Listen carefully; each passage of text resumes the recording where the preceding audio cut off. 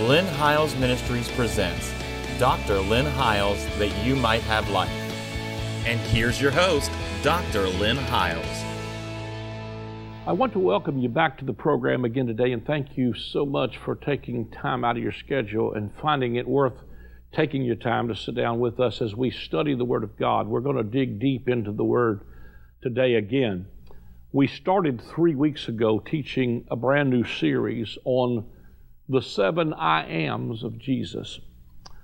Jesus said 7 times in the Gospel of John, I am. I am the true bread. I'm the light of the world.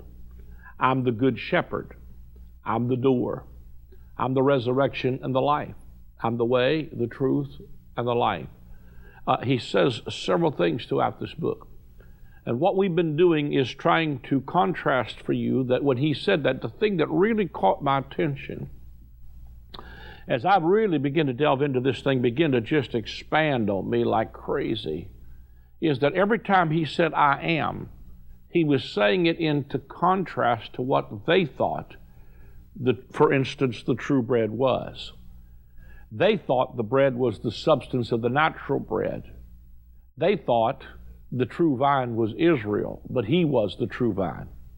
They thought the way was through the Mosaic system, but Jesus says, I'm the way, I'm the truth, I'm the life. They thought, that the life came from an Old Testament performance type religious system. But Jesus said, you search the Scriptures, for in them you think you have eternal life, but they are they which testify of me. So when he's saying, I am, he's saying, this is what you thought it was. But I need you to know that I'm the true substance of it. You know, one of the great things that you will always, that'll open a lot of stuff to you in the Scriptures, that when you realize that the Old Testament is Jesus concealed, and the New Testament is Jesus revealed. The Old Covenant was the type or the shadow, and the New Covenant is the substance or the reality. And so you see Jesus in every book of the Bible. That's why John starts out his gospel by saying, in the beginning was the Word, and the Word was with God, and the Word was God, and all things were made by Him, is a direct quote almost from Genesis 1. In the beginning, God created the heavens and the earth. So it starts in the beginning, by Him and through Him were all things made that were made, and without Him was not anything made that was made.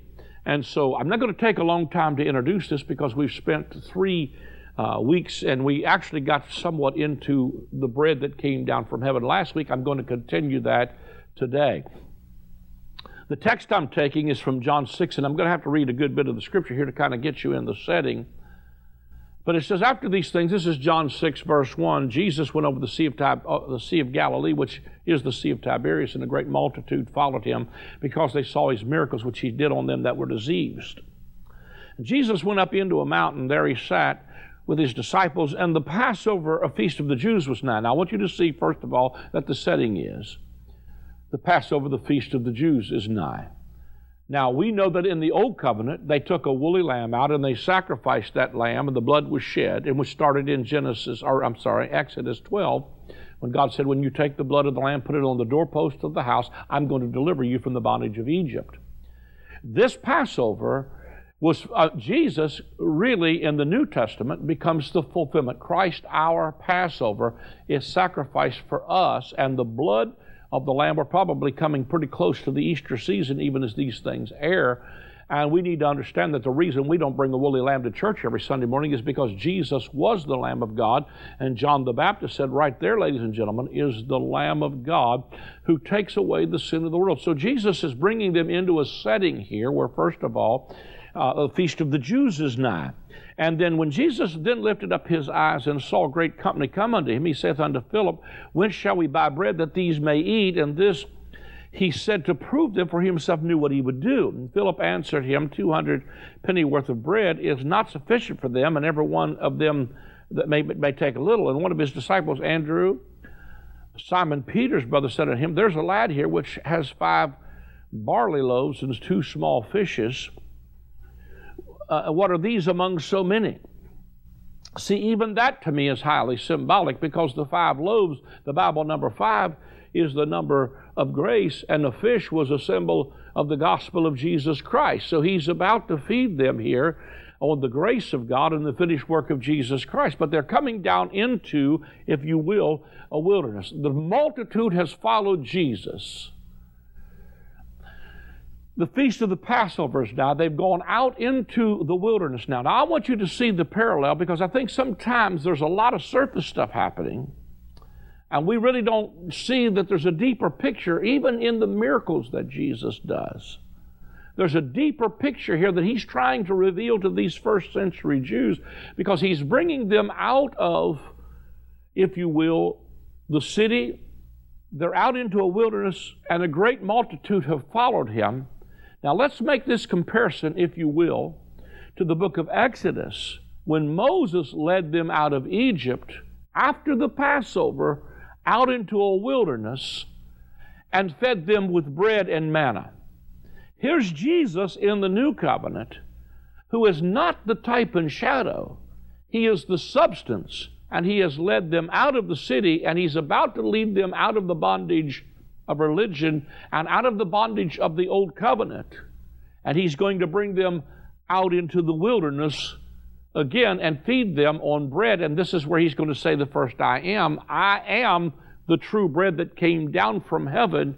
Your fathers ate manna in the wilderness, and they are dead, but I'm the true bread. And he will say in this same text, beware of the leaven of the Pharisees. So he said, listen, these dudes are feeding you on a bread that does not produce life, but I came to bring you some bread that's going to bring you out of bondage, not just the bondage of sin, that's included, but I'm going to bring you out of the bondage of Egypt. I think it's not an accident that when we look at, and I said this actually in the very first introductory program 3 weeks ago on the series on John. Go back and watch it on archives.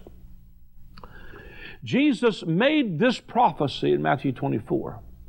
He said, you're going to see wars and rumors of wars. There's going to be tribulation. There's going to be deliver you up to be killed. There's going to be earthquakes. And he begins to prophesy a lot of stuff that a lot of people think are future end time events. I submit to you, they are not future end time events. They are end time events that happened, all right, at the end time.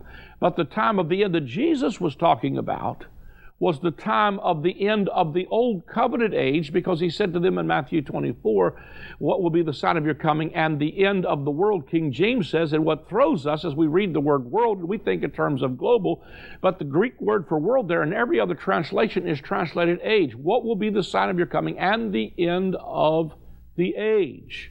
The end of the age was in the first century and happened, according to Matthew 24:34, happened. Jesus told them, when they asked him, when would these things be? He answers that question in Matthew 24:34. He said, this generation will not pass till everything is fulfilled. Now, we do all kinds of religious calisthenics and do all kind of violence to the text to try to read into it something that it does not say. He said, this generation will not pass away. And that prophecy teachers will tell you, no, that's the generation that sees the budding of the fig tree. But if that's the case, then the same word Jesus used in Matthew 23, just a few verses below that, he said that all of these things will come upon this generation, talking about them who had killed the prophets and stoned them that were sent would come on that generation. Now, the reason I'm saying that is to tell you that a generation is 40 years. Now, what people are doing with this is trying to stretch all kinds. A generation's 40, then it's 50 years, then it's 60 years, and then it's 70 years. And I submit to you that a generation was 40 years, and it's based on the wilderness journey where that generation came out of Egypt, and it was a 40-year wilderness journey. Now, what's incredible to me is that Jesus, who is the true Lamb of God, who is declared to be the Lamb of God by John the Baptist, in the New Testament is bringing his people out in another Exodus. But this Exodus is not out of a physical bondage of Egypt. It is out of the spiritual bondage of legalism and the leaven of the Pharisees and that whole system of law. That age of the Mosaic covenant was coming to an end, and a new day was dawning. It was the end of the age of the law, And it was a 40-year transition period from the time Jesus made that prophecy in Matthew 24 and said, this generation will not pass away till all these things are fulfilled, including the destruction of the temple, where Jesus said, not one stone will be left upon another that will not be thrown down. Jesus gave that prophecy in 30 AD, and in 70 AD, exactly 40 years later, that prophecy came to pass. So that generation was alive and well, and the New Testament was written during that 40-year transition period called an Exodus. And Paul writes to the church at Corinth, and he said to them, all of these things happened to them under Moses as an example for us. Talking to the first century church at Corinth, upon whom the ends of the world have come. Now that's King James language again. He said, but if you read that in any other translation, we're the people upon whom the ends of the ages have come. The ends, plural, of the ages have come. Talking to that first century generation.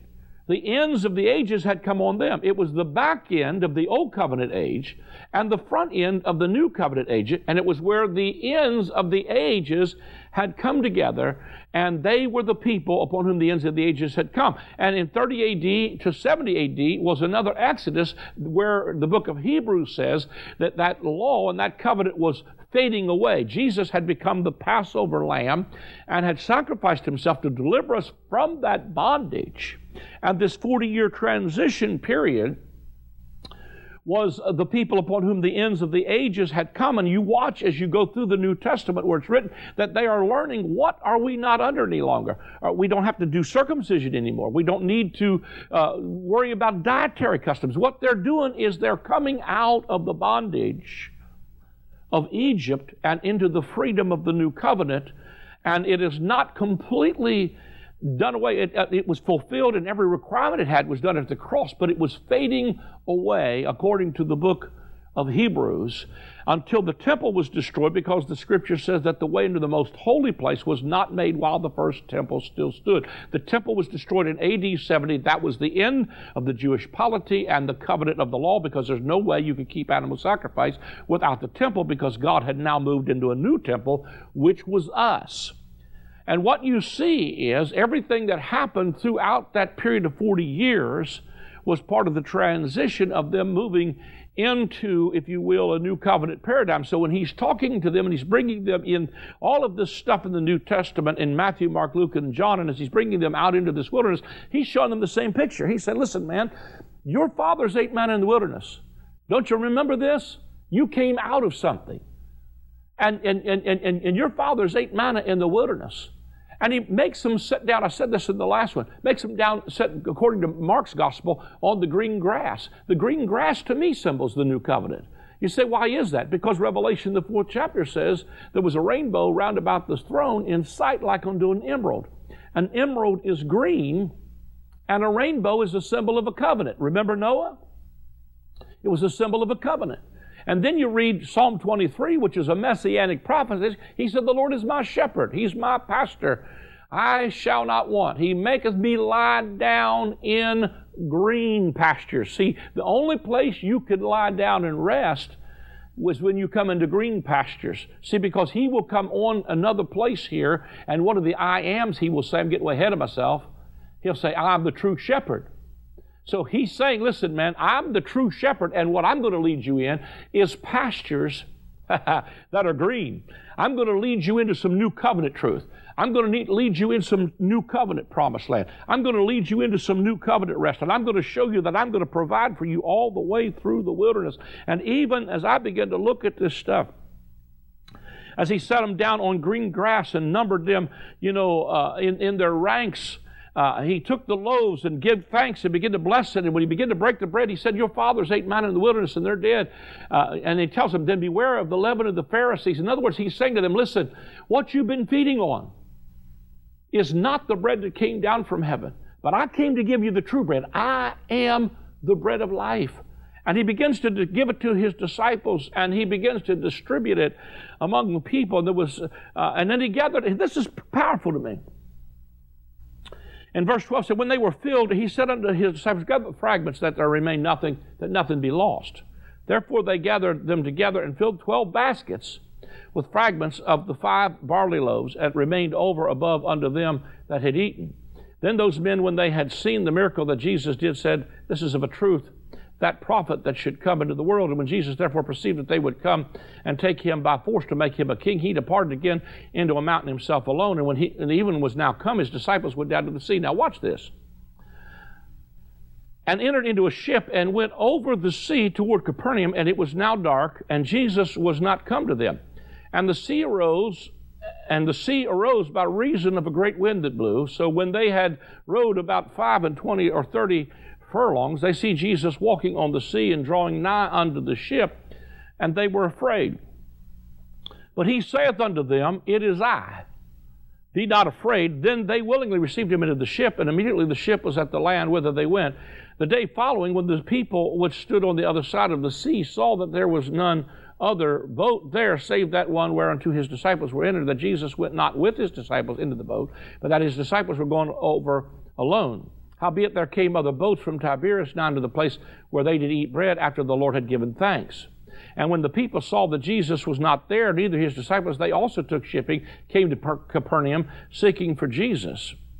And when they had found him on the other side of the sea, they said to him, Rabbi, when did you come here? And Jesus answered and said, verily, verily, I said to you, you seek me not because you saw the miracles, but because you did eat of the loaves and were filled. Labor not for the meat that perishes, but for that meat which endureth unto everlasting life, or if you will, the life of the coming age that I talked about, which the Son of Man shall give unto you, for him hath God the Father sealed. Then they said unto him, what shall we do that we might work the works of God? And Jesus answered and said unto them, this is the work of God, that you believe on him whom he has sent. The only work of the new covenant is that you believe. Everything else flows from faith. Then he goes on down and says, he draws their attention straight to this again. He said, they said unto him, what sign showest thou then that we may see and believe thee? What dost thou work? And he says, our fathers did eat manna in the desert, as it is written. He gave them bread from heaven to eat. Then Jesus said unto them, verily, verily, I say to you, Moses gave you not the bread from heaven, but my Father giveth you the true bread from heaven. For the bread of heaven is he which cometh down from heaven and giveth life unto the world. Then said they unto him, Lord, evermore give us this bread. And Jesus says, this is the first I am. And Jesus said unto them, I am the bread of life. He that cometh to me shall never hunger, and he that believeth on me shall never thirst. But I said unto you that you also have seen me, and believe not. The Father giveth me shall come to me. All that the Father has given me shall come to me, and him that cometh to me I will in no wise cast out. For I came down from heaven, not of my own will, but of the will of him that sent me. And this is the Father's will which has sent me, that of all which he has given me I should lose nothing, but should raise it up again at the last day. And he goes on to say, and this is the will of him that sent me, that everyone which seeth the Son and believeth on him may have everlasting life, and I will raise him up in the last days. And the Jews answered and murmured at him, because he said, I am the bread which came down from heaven. And they said, is not this Jesus, the son of Joseph, whose father and mother we know? How is it then that he saith, I am come down from heaven? Jesus answered, therefore answered and said unto them, murmur not among yourselves. No man can come to the Father except the Father which has sent me draw him, and I will raise him up at the last day. Now, before I move on into some of this, I want to come back here and grab this, because the moment that he begins to draw their attention back again to the fact that he said, your fathers ate manna in the wilderness, and they're dead, but I'm the true bread that came down from heaven. Do you see this picture? I hope I'm making this clear enough. He brought them out. There's a multitude in the wilderness. I mean, everything about this experience should have screamed to these people, we are living in another Exodus. I can't even help but think, like I said a moment ago, that this 40-year transition period from 30 AD to 70 AD was another Exodus. As a matter of fact, I have looked at, for instance, the book of Revelation. A lot of prophecy teachers will say to you, the church is never mentioned after the 4th chapter of Revelation, which to them signifies that the church was taken out. I disagree with that, because you would think such an important event, God would have at least put it right there in the Scripture. But the reason the church is never mentioned after the 4th chapter of Revelation is because the word church, its first usage, was used when God brought the children of Israel out of Egypt into the wilderness. He called them the church in the wilderness, the ecclesia, the called out ones. What were they called out of? They were called out of Egypt and into the promised land. Well, then why is the church never mentioned after the 4th chapter of Revelation? Is because the 4th chapter of Revelation begins by saying, and I saw a door opened in heaven. We're going to get to it a little bit later in this teaching, but he says in John, I believe it is chapter 10, I'm the door. I'm going to tell you that the door you thought was open is not the door he was talking about, but the door that was open was him, and he was the door that was open into the new covenant kingdom of God. And I saw a door open in heaven, and I saw a throne, and a throne with a rainbow around it. Those are symbols, ladies and gentlemen, of the kingdom that he was giving birth to in the 1st century. Because everything he preached, the kingdom, repent, the kingdom is at hand, it's within your grasp. What was he saying? There's another form of government that's about to replace the government of law. This book, From Law to Grace, really deals with that a lot. You need to get this book. But he was saying to them, listen, man, what you thought was, the government of law was what governs you under the old covenant. In the new covenant, it's the government of Holy Spirit. The kingdom of God is not an external thing. It's within you. And so he's bringing them out, and the reason they're called the church in the wilderness is because they've been called out of something. The church is the church throughout Matthew, Mark, Luke, and John. And I'm not saying we shouldn't have the corporate gathering, but what I'm saying is that after the 4th chapter of Revelation, the reason it's not called the church is because they're not coming out anymore. They have now been brought into the kingdom of his dear Son. So they're not just the called out ones, they've been brought in. See, I think we need to lose our coming out mentality and shift towards a going in mentality. Start living in houses we did not build, eat from vineyards we did not plant, and live in this promised land right now, called rest. Read Hebrews 4. The promised land is more than a piece of real estate. It's rest in the finished work of Jesus Christ, because we're no longer under the covenant of law where it's about works and labor. Don't labor for the meat that perishes, because this is the work of God. Jesus said here in John 6, is that you believe. That's the work of the new covenant. Your fathers ate manna in the wilderness. They're feeding on something that did not give them the life of the coming age or everlasting life, and they're dead. And what's so powerful to me is that even as Jesus gives this bread to this multitude, and it should have powerfully pictured to them, we're coming up out of this old covenant and into this new covenant. They take up 12 baskets full of bread, and they take up 12 fragments. That's incredible, because they're not going to waste anything, first of all. But what happens to me is it so powerfully pictures to me that when they got in the ship to go to the other side, and the apostles did, that to me going to the other side speaks of moving from an old covenant side to the new covenant side. And in order to do that, you're going to have to get into the ship and get to the other side. And one of the ships you need to get in is some fellowship with Jesus Christ the righteous. That's the ship you need to get in. And get in the ship. But what he was even picturing, I believe, in this is that we're going to the other side, guys, and the 12 are going. The 12 apostles are sent to the other side. And it doesn't look like at first Jesus is coming with them, but in the middle of it, he shows up into the Sea of Tiberias, comes walking on the water, and gets in the boat. But what I want you to see is he's telling these guys, go to the other side. I believe he's even showing us through that a powerful picture of the fact that these men were going to go through some real boisterous winds and some real tempestuous storms to get to the other side. And it may look like while you're headed to the other side, it may look like Jesus is not in the boat, but he's going to come in the middle of the night walking on the sea. And he's even going to say to Peter, because they're going to get scared in the middle of the night, and Peter's going to say, Lord, if it's you bid me to come, and you're going to step out of that ship and begin to walk on the water, which to me symbolizes learning how, as you're moving into the new covenant, to get out out of the boat and walk on the water, or walk in the Spirit and not after the flesh, which is declared to be the law in Romans 8. We're not in the flesh, but in the Spirit, if so be the Spirit of Christ dwells in you. And walking in the Spirit requires simply faith in walking with Him. I also think that as He took up the 12 baskets full, He reminds them in later verses. He says to them, how many baskets do you not remember? He says, do you not remember the miracle of the loaves and the fishes? How many you took up? In other words, default to the last miracle you saw, because if I gave you the miracles, you're going to make it to the other side. But I think what it powerfully speaks of is He took 12 baskets full up because He had 12 apostles that He was equipping with a new covenant word from heaven that Jesus was the true bread. And He said, you guys need to take this 12 baskets of bread, because they're one for each one of you, and carry this bread to the other side, because you're the guys that are going to walk through the storm and through the tribulation and through the persecution to bring this people to the other side. And let me tell you, on the other side, miracles begin to break out. I'm telling you, powerful miracles. You're going to see that as we move and get in this ship and take this bread and feed on this true bread that came down from heaven, that you're going to see an apostolic company that has led us to the other side, and we're going to see a release of the miraculous, I believe, like we've never seen before.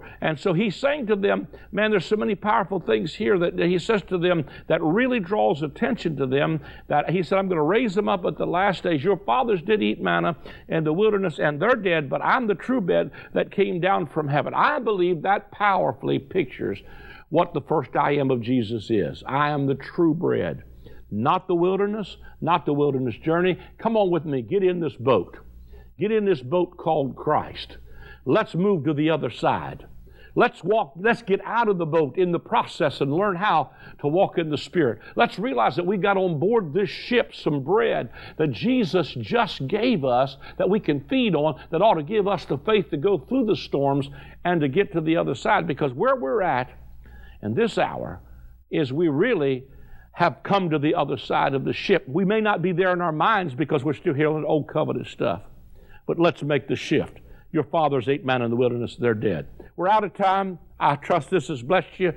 He's the true bread. If you've been blessed by this ministry, please call the number on the screen and sow seed into the ministry. You can give via debit or credit card, give a check by writing to the address that will come on the screen, or you can go to the address on this website. That's the easiest way. And you can simply give there. There's a place for giving, and you can give through PayPal with your credit card or your debit card. Thank you so much for joining us. Join us again next week at the same time. God bless you. The word repentance means to change your mind. The message of John the Baptist and of Jesus was to repent, for the kingdom of God is at hand.